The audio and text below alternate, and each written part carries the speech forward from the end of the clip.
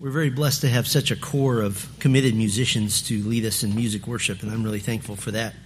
That line we just sang, that God is brighter than the moon and the stars, that's from the Bible. And the reason it says that, because what that's saying is to a polytheistic culture in the world that believes in multiple gods, it's saying that God is brighter than the gods of the moon and the gods of the stars, that he outdoes them. And just a little preaching note, just so you know what's happening. I'm going to be opening the conference Friday night. I'm going to be preaching from Genesis 1 on what Genesis 1 meant to the original listener, the original hearer. That's important for us to understand because our modern interpretation of Genesis 1 has all but forgotten that. So I'm going to set that foundation. Then in that same session, Dr. Terry Mortensen will be coming to us from Answers in Genesis. And then I'm also going to close out the conference Sunday morning here at Grace Bible Church, and I'll be going through parts of the entire Pentateuch, the first 5 books of the Old Testament, to show that anything other than creation from nothing is ridiculous. And the Pentateuch makes any idea of evolution, including theistic evolution, by the way, absolutely ludicrous. So we're going to get to bookend the conference here this weekend, and very, very excited about that. Well, we've been examining John chapters 10 and 11, kind of an interesting way to do this, I think, as an argument against the pseudo-Christian publications of Sarah Young, which continue to take the Church of Jesus Christ by storm. 20 million copies plus sold of Jesus Calling, and her other books, which claim to recount the very words of Jesus Christ spoken to her personally over the years and now published at bringing great wealth both to her and to Thomas Nelson Publishers. But what we've seen over the past weeks is that in John 10 and John 11, we see a very different Jesus than the feminized Jesus of Sarah Young, who really, the Jesus of Jesus Calling sounds more like a New Age Disney princess than the King of Kings and Lord of Lords. He's very feminine. The Jesus of Jesus Calling would be great to invite to a tea, but not very good for saving the world. And again, I'll point you back to the first message in this series for a detailed analysis that we need to be discerning when it comes to Jesus Calling, when it comes to similar pseudo-Christian literature, that just because a bunch of pieces of paper are stuck between 2 pieces of cardboard and sold in a Christian bookstore does not make it orthodox. Well, in fact, our text today reveals Jesus Christ in a way that is really completely foreign to the Jesus of Jesus Calling. The real voice of Christ in John chapter 11 is nothing like Sarah's young Jesus, which does bring us to our text for today. It's John 11, beginning in verse 28, and we'll go through verse 37 today. And I kind of have to start here because in our text today is the usual answer to one of the greatest Bible trivia questions of all time, and that question is, what is the shortest verse in the Bible? And the answer, of course, always is Jesus wept in John 11:35. And it seems that preachers are obligated by some invisible law of preaching that if you don't mention that Jesus wept is the shortest verse in the Bible, then you have violated a cardinal commandment and maybe have even threatened the security of your salvation if you don't mention that. So let's talk about this. This has been put forward as a special fact that is meant to really encapsulate the entire true character of Jesus Christ in just one sentence. Entire articles and sermons have been given stating how special it is that God made Jesus wept the shortest verse in the Bible, and that it so completely describes the Lord Jesus Christ. So let me do my duty according to the invisible law of preaching and talk about Jesus wept for a moment. John 11:35 is just 2 words in English, 3 words in the original Greek text, 16 total letters in Greek, which means it is the shortest verse by letter count in the English Bible. It is not the shortest verse in the Bible. It's not even the shortest verse in the New Testament. The shortest verse by word count is a tie between 1 Thessalonians 5:16 and verse 17. Each of them are 2 words in Greek, translated rejoice always and pray without ceasing. The shortest verse by letter count is Luke 20, verse 30, and this is going to bless your soul. It says, and the second, and that's it. Just 12 letters in Greek. But the shortest verse in the Bible beats all of them. 1 Chronicles 1:25, just 9 Hebrew letters, part of a genealogy which says in verse 25, Eber, Peleg, and Ru. And that brings a tear to my eye. But no one's writing articles or preaching sermons on that God has encapsulated the personality of Messiah in Eber, Peleg, Ru. And with the exception of the book of Psalms, which does not really technically have chapters, Psalms doesn't have chapters, it has individual songs that are named Psalms. With that exception, the chapter and verse divisions of the Bible are not part of the inspired text of Scripture. So to say that God gave us the shortest verse in the Bible is technically true. He just didn't call it that. The chapter and verse divisions in your Bible, they're like the address number painted on the curb in front of your house. Very helpful, but not really part of the house, okay? The chapter divisions of the Bible were first developed by a guy named Stephen Langdon. He was the Archbishop of Canterbury around 1227 A.D. The verse divisions of the Old Testament were developed by a rabbi named Nathan around 1448 A.D., and the verse divisions of the New Testament were developed by Robert Estienne, more commonly known as Stephanus, around 1555. The Geneva Bible of the 16th century published those chapter and verse divisions, and they've become standard for every Bible translation since then. In fact, sometimes when scholarship has shown that a verse or two should not be included in the original text, your Bible will skip the number. It doesn't renumber the verses because the tradition is so strong. All that being said, this particular verse division in John 11:35 does nothing to assist you in understanding the text. It's nothing more than an interesting, semi-accurate fact. So I've done my duty. I have fulfilled the invisible law of preaching. And now we can move on to actually look at the text. But we are going to examine Jesus wept in detail in its context in just a little bit.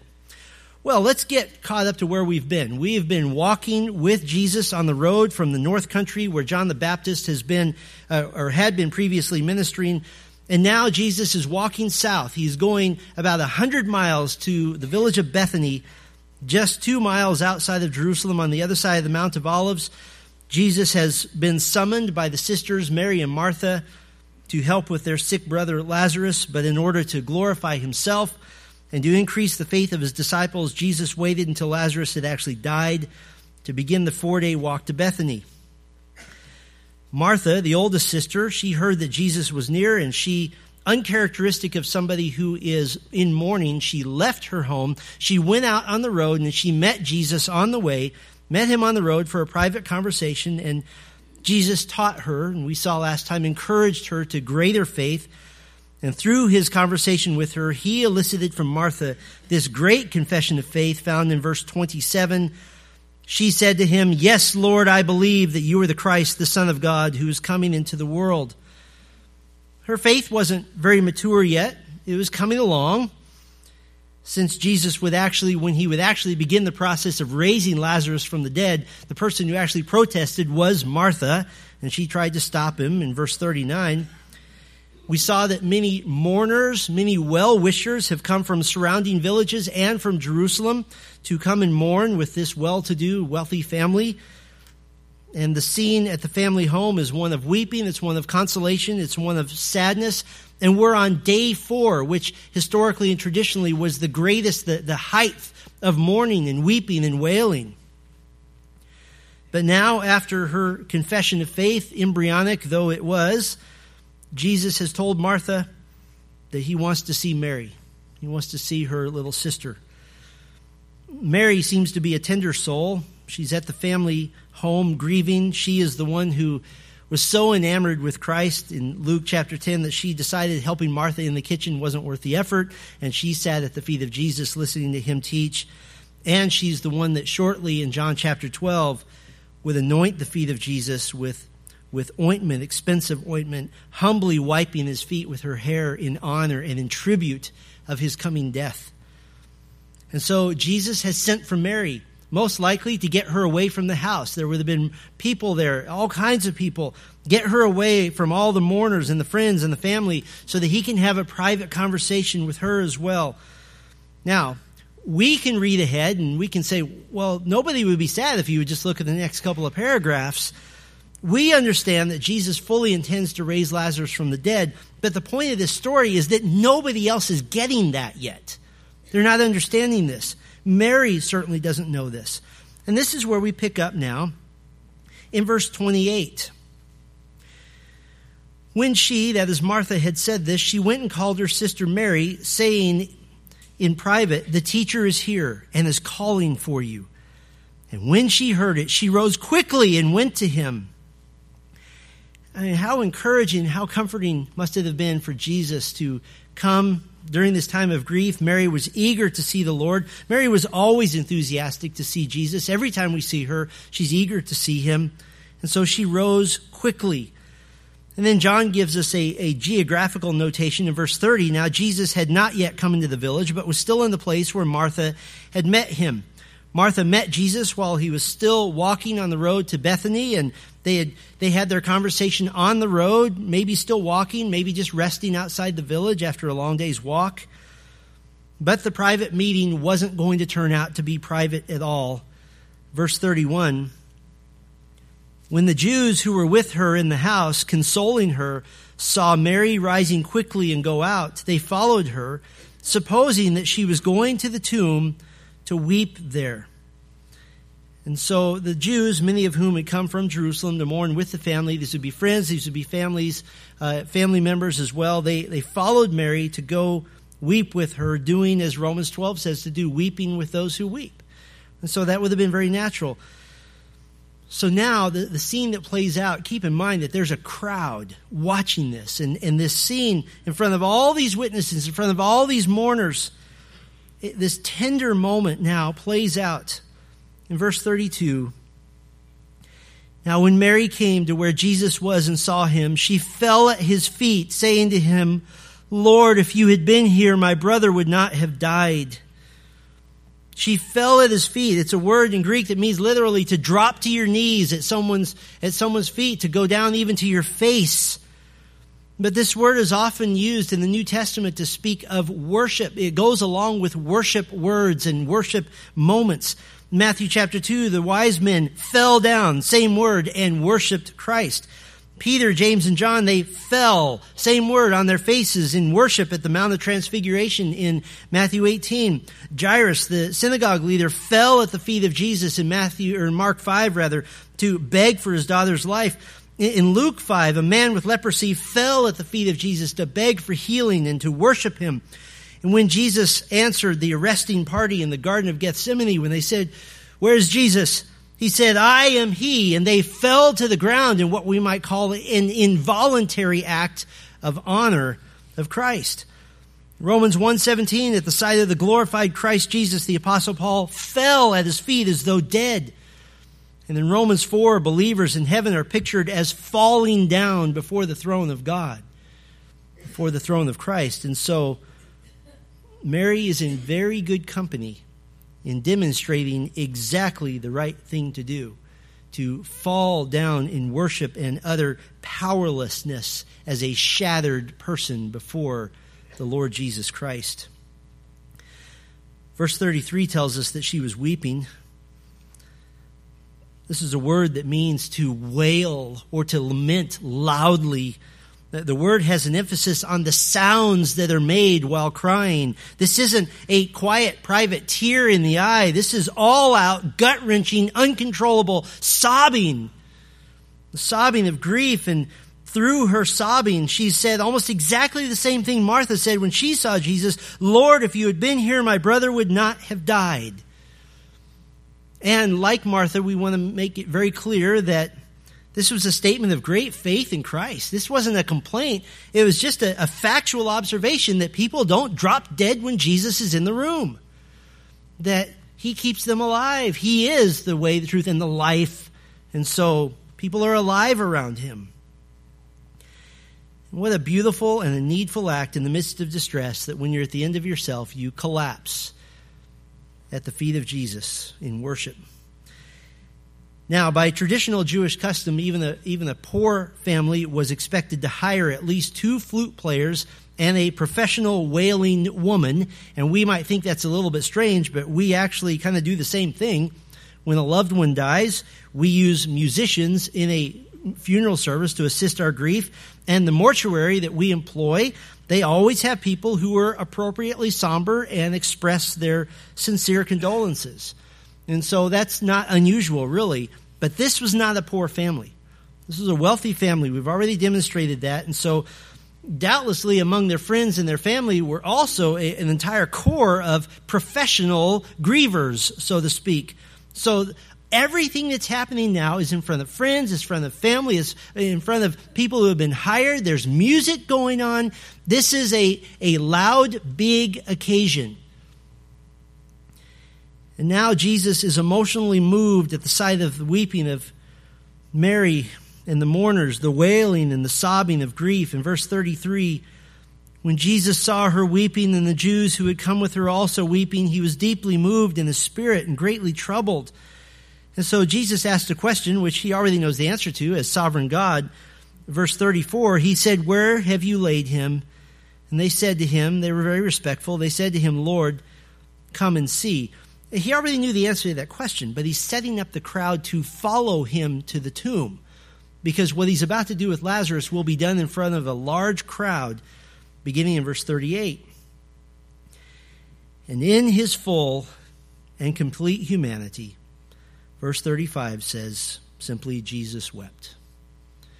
Jesus wept. The emotion welling up in him now is being expressed right in front of Mary and all the mourners. Some of the mourners didn't know exactly what to make of it. Some of them said that Jesus was weeping because of his great love for Lazarus. Verse 36, so the Jews said, "See how he loved him." And there is some precedent for this. When the sisters sent for Jesus, all the way back in verse 3, the message they sent to him was, "Lord, the one whom you love is ill." In verse 11, Jesus calls Lazarus my friend, our friend. And so that view is very plausible. See how he loved him. See how he misses him. See how he grieves his death. Other mourners who didn't know what to make of Jesus weeping, they said that maybe he was weeping because he came too late. Oh, if he had only been here a little bit earlier. And they said in verse 37, some of them said, "Could not he who opened the eyes of the blind man also have kept this man from dying?" And certainly the compassion and the great empathy of Christ here is on display. The sadness around the death of Lazarus is obvious. It's apparent. And so what was happening here? Well, as one commentator wrote, John means for the modern reader to see a picture here of how much Jesus loves all of us.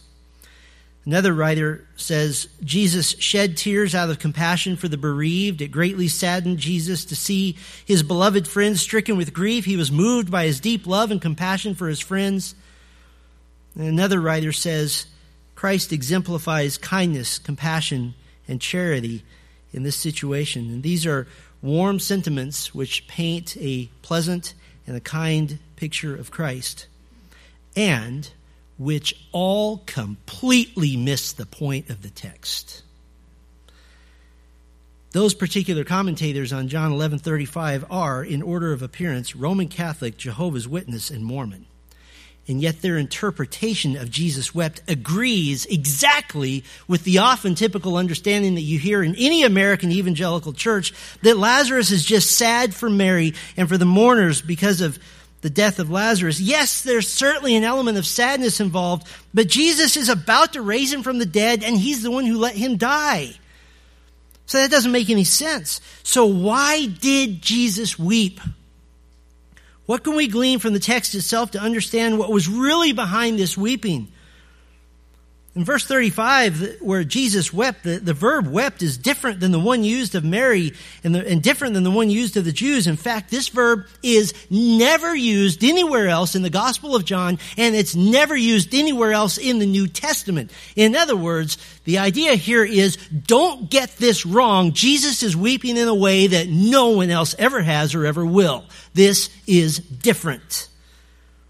And we have to understand the weeping of Jesus in light of verse 33, When Jesus saw her weeping and the Jews who had come with her also weeping, he was deeply moved in his spirit and greatly troubled. What does it mean, deeply moved in his spirit? Out of tradition and tradition alone, English translations tend to soften this word. And they say deeply moved. But it literally means to snort. In extra-biblical Greek literature, the word is used to speak of the snorting of a great war horse. It speaks of being indignant. It speaks of anger. It speaks of being outraged, mixed with grief. It's used elsewhere in the Gospels. Jesus uses the word himself to issue a stern warning, to scold, to warn. There is no linguistic justification to soften that word. Dr. D.A. Carson says it is lexically, meaning the study of word meaning, it is lexically inexcusable to reduce this emotional upset to the effects of empathy, grief, pain, or the like. This is not sadness. This is anger. This is outrage. And it says Jesus was greatly troubled. In Greek, if you do a literal wooden translation, it says he troubled himself.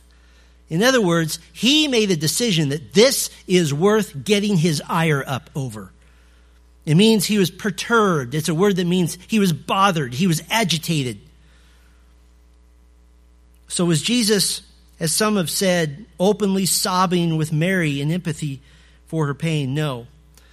The weeping of Mary and the mourners was wailing and sobbing. The word, this unique word used of Jesus and Jesus alone in all the New Testament just means to shed tears. There is no emphasis on the sound that's being made. The emphasis is not on what's happening on the inside. The emphasis is what's happening on the outside, rather. It's what's happening on the inside. This welling up of emotion, this is the shedding of tears of a man about to do battle with an enemy who has provoked him to grief and provoked him to anger. And Jesus is getting ready to do battle with death itself, to win what for any other human being is an unwinnable conflict. So why is Jesus weeping the restrained tears of a strong man about to fight? Why is he weeping the tears of outraged grief and snorting anger and being perturbed and agitated? I'd like to suggest 3 reasons that Jesus wept. First, the results of sin. The results of sin. The death of Lazarus and the resulting grief and anguish is really just a microcosm of a much bigger problem, and that is that mankind has been separated from God because of sin. And this goes all the way back to the beginning. Adam was given the role of co-regent, of king of the earth as God's earthly representative. That was his role. He was to rule. He was to subdue the earth. And Adam, enjoying complete, unfettered, and unhindered fellowship with God and worship of God with no mediator needed at all, Adam was consumed with God in God's earthly throne room, his earthly temple, known in the Bible as the Garden of Eden. But because he was acting under God's sole authority, God placed Adam under a law. And the law was positively to work and to subdue the earth, Genesis 2:15, and negatively to not eat of the tree of the knowledge of good and evil, Genesis 2:16 and 17. And both of these are acts of worship, to obey and to not disobey. But Adam chose not to worship. He chose to disobey, and although Eve sinned first, Adam is held responsible as the living representative of God on earth. As the New Testament says, in Adam all have sinned. And so after Adam and Eve sinned, their eyes were opened to see that they had committed sin. They were ashamed both inwardly and outwardly. And Genesis 3:8 says they heard the sound of the Lord God walking in the garden in the cool of the day, that is the evening, and the man and his wife hid themselves from the presence of the Lord among the trees of the garden. And so instead of the unhindered fellowship they had enjoyed with God, when they heard the sound of God approaching, since in unrestricted fellowship God had manifested himself to them directly, when they heard God approaching, they hid from him. They hid from him. And so the curse of sin was introduced into the world, introduced to humanity, and God cursed Adam, our hereditary and our spiritual father. Genesis 3 records, "And to Adam he said, because you have listened to the voice of your wife and have eaten of the tree of which I commanded you, you shall not eat of it. Cursed is the ground because of you. In pain you shall eat of it all the days of your life. Thorns and thistles it shall bring forth for you, and you shall eat the plants of the field. By the sweat of your face you shall eat bread till you return to the ground, for out of it you were taken, for you are dust, and to dust you shall return." Key words in there: tree, cursed, pain, thorns, sweat, dust. Obviously, death. God had warned Adam that if you disobey my law, you will die. But in his grace, God sacrificed animals as a temporary atonement instead of executing Adam and Eve as they deserved. And because the Garden of Eden was the place of God's presence, the Garden of Eden was the temple of God on earth, the place where the tree of life was, Genesis 3:24 says that God drove out the man. And at the east of the Garden of Eden, he placed the cherubim and a flaming sword that turned every way to guard the way to the tree of life. And from now on, sin would reign in the world, and in mankind, fellowship with God would not be up close. It would be from a distance, and only through sacrifice and only through a mediator. No more direct fellowship. Adam and Eve had enjoyed life. Now they would taste death. They had enjoyed pleasure. Now they had pain. They had abundant riches of provision. Now they would live a subsistence lifestyle of just surviving day to day. They had enjoyed perfect fellowship and communion and glory with God and with one another. And now Adam and Eve are at odds with God. They'll be at odds with one another, and they'll be at odds with creation. All relationships are now marred. And now, all these centuries later, God, in his love for those that he would spiritually save, he has sent Jesus Christ to bridge that gap, to be the mediator, to bring mankind and God together once again. Jesus comes both as God and as man, as the perfect representative for both parties. Adam and Eve should have given birth to humanity, who would spend each evening celebrating their perfect communion with God and God's very presence on a beautiful, pristine earth. Instead, God had come to Adam and Eve in the evening to confront them on their sin and to announce our fellowship is ended. Our fellowship is now distant. Our relationship is broken. One writer said that God was like a loving father when he confronted Adam and Eve. I don't know what universe he was in, but God came as a judge. I would wholeheartedly disagree with the idea that he came as a loving father. He was now in the role of judge and executioner. But in his grace, instead of executing Adam and Eve, he executed animals instead of Adam and Eve to temporarily satisfy his perfect justice, his perfect righteousness, his perfect holiness. You see, Scripture presents God as provoked by sin, provoked to anger, provoked to righteous rage, provoked to holy indignation. And the consequences, the results of sin for mankind have been devastating. No one since Adam and Eve has communed directly with God. No one has. We're in need of a sacrifice for sin. We're in need of mediation. We have to have a go-between. We don't just enter into the presence of God. We have to be given permission. We have to be given access by someone else.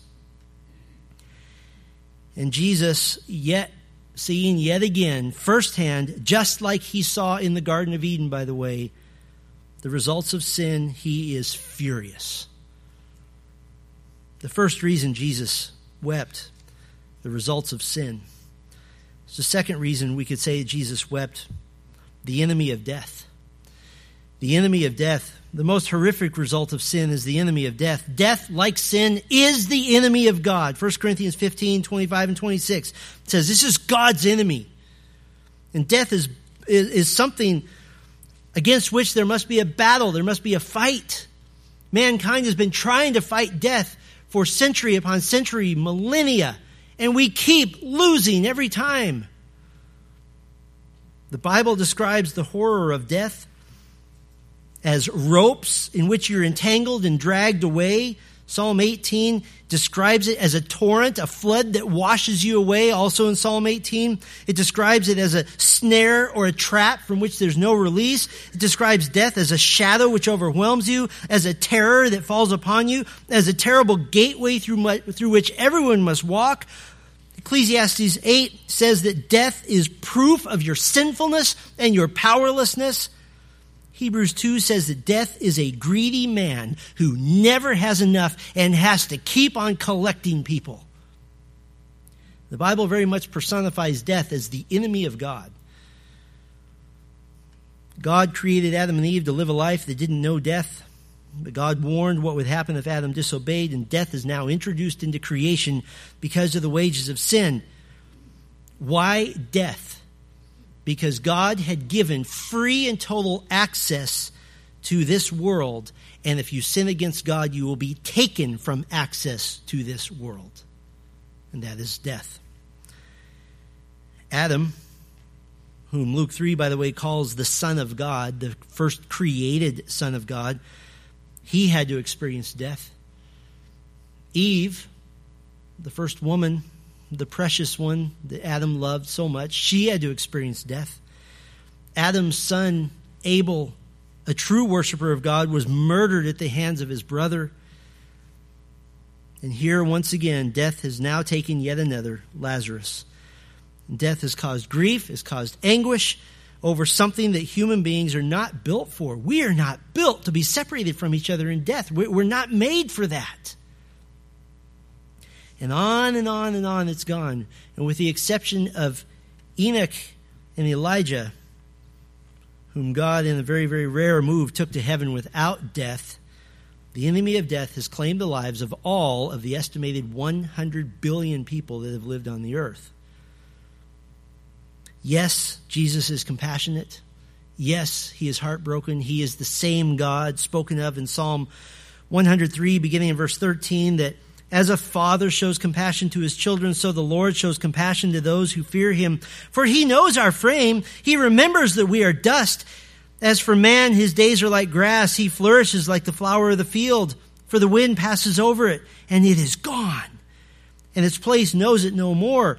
And the enemy of death has overwhelmed. We can't stand. We can't be there. We can't make it. Every cemetery, every grave marker, every tomb, every urn with the ashes of the dead shouts that the enemy is winning.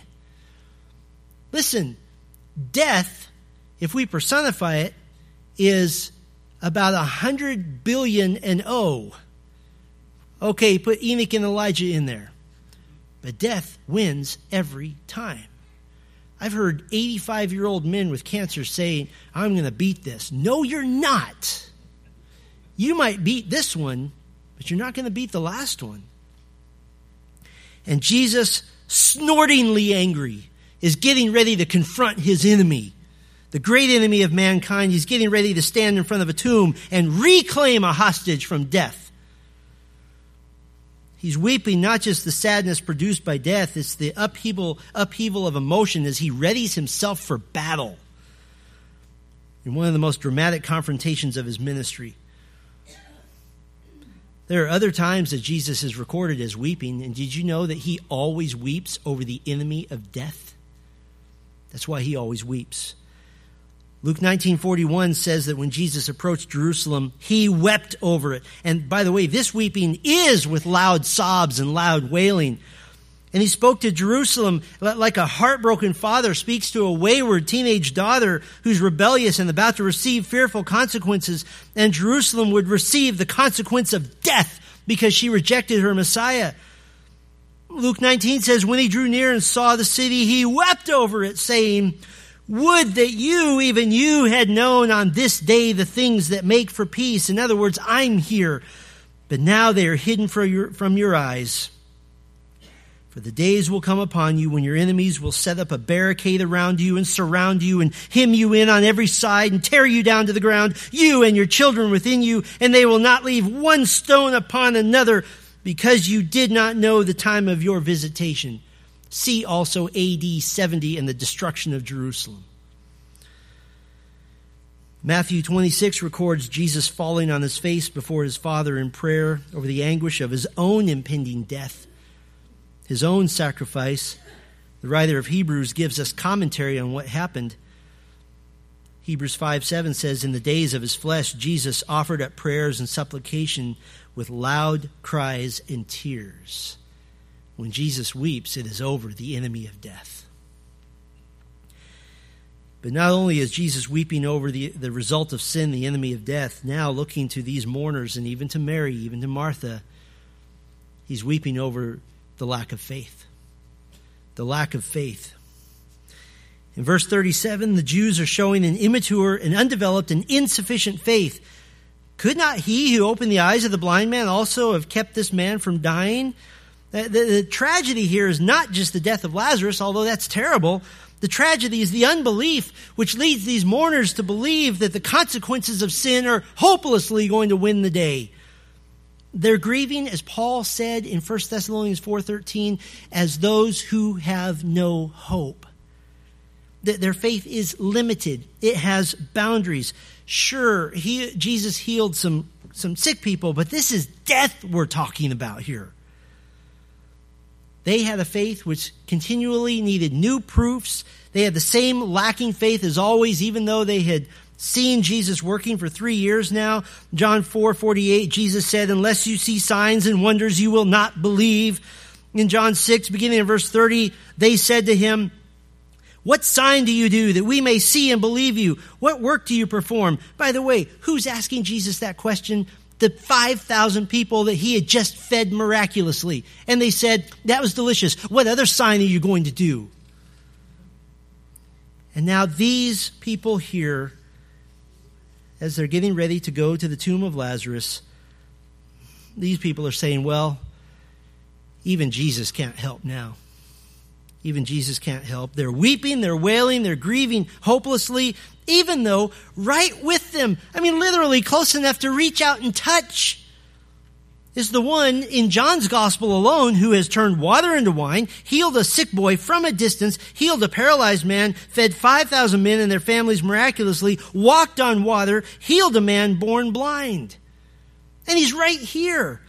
This is the same Jesus who said, and see if you catch a theme here, John 5:25, "Truly, truly, I say to you, an hour is coming and is now here when the dead will hear the voice of the Son of God, and those who hear will live." 3 verses later, "An hour is coming when all who are in the tombs will hear his voice and come out." Chapter 6, verse 39, "This is the will of him who sent me, that I should lose nothing of all that he has given me, but raise it up on the last day." The very next verse, "This is the will of my Father, that everyone who looks on the Son and believes in him should have eternal life, and I will raise him up on the last day." 4 verses later, "No one can come to me unless the Father who sent me draws him, and I will raise him up on the last day." 10 verses later, again, "I will raise him up on the last day." He's been saying this over and over again. And here they are just weeping and crying, when what they should have done is smiled and said, "I'll bet he's going to do something cool." They're grieving like he can do nothing about this. Yes, he could heal the blind, but nobody can raise the dead. It's very interesting to me that in her August 24th entry of Jesus Calling, Sarah Young tells us that her Jesus said, quote, "Deep within themselves, most people have an awareness of my imminent presence." So she's saying that the Jesus you can't see, everyone knows he's there. I would say the opposite is true, that the Jesus you can see, they didn't even believe he was there. These people who have seen Jesus working in person for 3 years, they still didn't believe in him. As a matter of fact, Jesus Calling is so popular because it's supposedly another revelation of Jesus Christ speaking directly to you. What other sign do you do? All it is, though, is pandering to the same sort of people who continue to need something new, something he said today, something he did today. But John's gospel says at the end of the gospel, "These signs, these are written, that you may believe that Jesus is the Christ, the Son of God, and that by believing you may have life in his name." And when people believe the Jesus calling because they need yet more evidence, what does John 11 tell us that does to Jesus? It makes him angry. These have been written. Open the Bible. Believe what it says. It provokes him. And in fact, the unbelief of these mourners will arouse the outrage of Jesus again. In verse 38, same word, he will be deeply moved again, indignant, snortingly angry when he comes to the tomb of Lazarus. So, Jesus is weeping over the result of sin, the enemy of death, and the lack of faith. And now when Jesus raises Lazarus from the dead shortly, the clock really begins ticking toward the cross, toward the sacrificial death of Christ. And what's going to happen as a result? Look ahead at verse 53. So from that day on, they made plans to put him to death. Ironically, by calling Lazarus from the grave, Jesus is walking to his own grave. By giving Lazarus life, he has just signed his own death warrant. Jesus wasn't only about to save the immediate life of Lazarus by calling him from the grave. He was on his way to the cross, just days away now, to purchase the everlasting life of Lazarus and all who would place their faith in him. You know, Jesus spoke of his own impending death with the metaphor of baptism, of being immersed in something. Listen to his emotion in Luke 12:50. I have a baptism to be baptized with, and how great is my distress until it is accomplished. Because Jesus was going to experience not just physical death, in some way that is so far beyond our ability to grasp and to comprehend. Jesus would bear the wrath of God, countless eternities in hell, somehow compressed into these hours of darkness on the cross, of the horror and the agony and rejection that God the Son would experience at the hands of God the Father. And listen, all the themes of Genesis 3, death, toil, sweat, curse, thorns, the tree, going to the dust of the earth, all of those themes are now taken on by Christ. Jesus is, as Paul calls him, the second Adam, the one who will undo what Adam did. He receives death. He sweat great drops of blood in the anguish of his coming death. He took the curse of sin for us. He wore a crown of thorns. He was hanged on a tree until dead, and he was placed in the dust of death. He undid it all. And it should have been you. It should have been you. Yes, Hebrews 5:7 says, in the days of his flesh, Jesus offered up prayers and supplications with loud cries and tears. But the verse goes on to say, to him who was able to save him from death, and he was heard because of his reverence. God did not abandon Jesus to the grave. Payment was made in full for your sin and for mine. He gave him victory and resurrection after Christ faithfully paid the entire, complete, total price. And by the way, by his faithfulness, Jesus has now undone the three reasons he wept. First, he wept because of the result of sin, which is separation from God, loss of fellowship. But now, through the mediating work of Christ to bring us into fellowship with God, we're given this amazing invitation. Hebrews 4:16, let us then with confidence draw near to the what? The throne of grace, that we may receive mercy and find grace to help in time of need. It's been decreed by heaven on your behalf, according to Psalm 16, verse 11, you make known to me the path of life. In your presence there is fullness of joy. By the cross of Christ, Jesus has undone the results of sin, the separation from fellowship. The second reason he wept was the enemy of death. 1 Corinthians 15:25 says, for he must reign until he has put all his enemies under his feet. The last enemy to be destroyed is death. And because of this, here is your future. Revelation 21:4, he will wipe away every tear from their eyes, and death shall be no more, neither shall there be mourning, by the way, nor crying, no more weeping.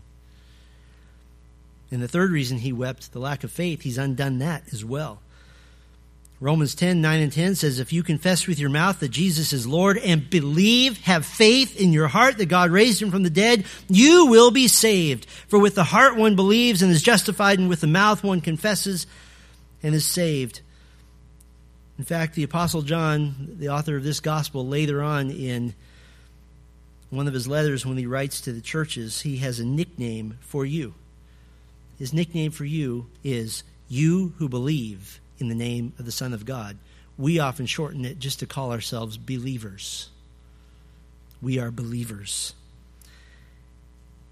And in fact, some of those lacking faith in this text, look at verse 45. Many of the Jews, therefore, who had come with Mary and had seen what he did, believed in him. They believed. Because of the sacrifice of Jesus Christ, Jesus need weep no more. You need weep no more. Psalm 103 again. As a father shows compassion to his children, so the Lord shows compassion to those who fear him. For he knows our frame. He remembers that we are dust. As for man, his days are like grass. He flourishes like a flower of the field, for the wind passes over it, and it is gone, and its place knows it no more. Because he knows that you cannot stand up to death, he has stood up to death for you, and he will rescue you. Listen, Jesus wept is a very, very short verse, but the proper understanding of it leads to a very, very long eternal life. Our Father, we thank you so much for this beautiful text. We see your love, your compassion, your righteous indignation, your wrath, your power over sin, your power over death, your graciousness, your kindness. We see the beautiful attributes of Christ brought forward in 3D full color. And Lord God, we come to you now humbly, thanking you so much for the Lord Jesus, who by his death on the cross, by his resurrection, by his ascension, his current ministry of intercession, he has eradicated the results of sin, he has eradicated the enemy of death, and he has eradicated lack of faith. We have been given faith to believe as a gift. And by virtue of the gift of the Holy Spirit regenerating our hearts, you brought us from spiritual death to spiritual life. And yes, we still face the leftover consequences of sin. We still face that moment when the heart stops beating and the lungs stop working. But as the Apostle Paul said so beautifully, that to be absent from the body is to be with the Lord. And so that momentary blink of time is nothing. Death has no victory over us. There is no sting. It has been defeated on our behalf by our champion, by our captain, our Savior, our Lord, Jesus Christ.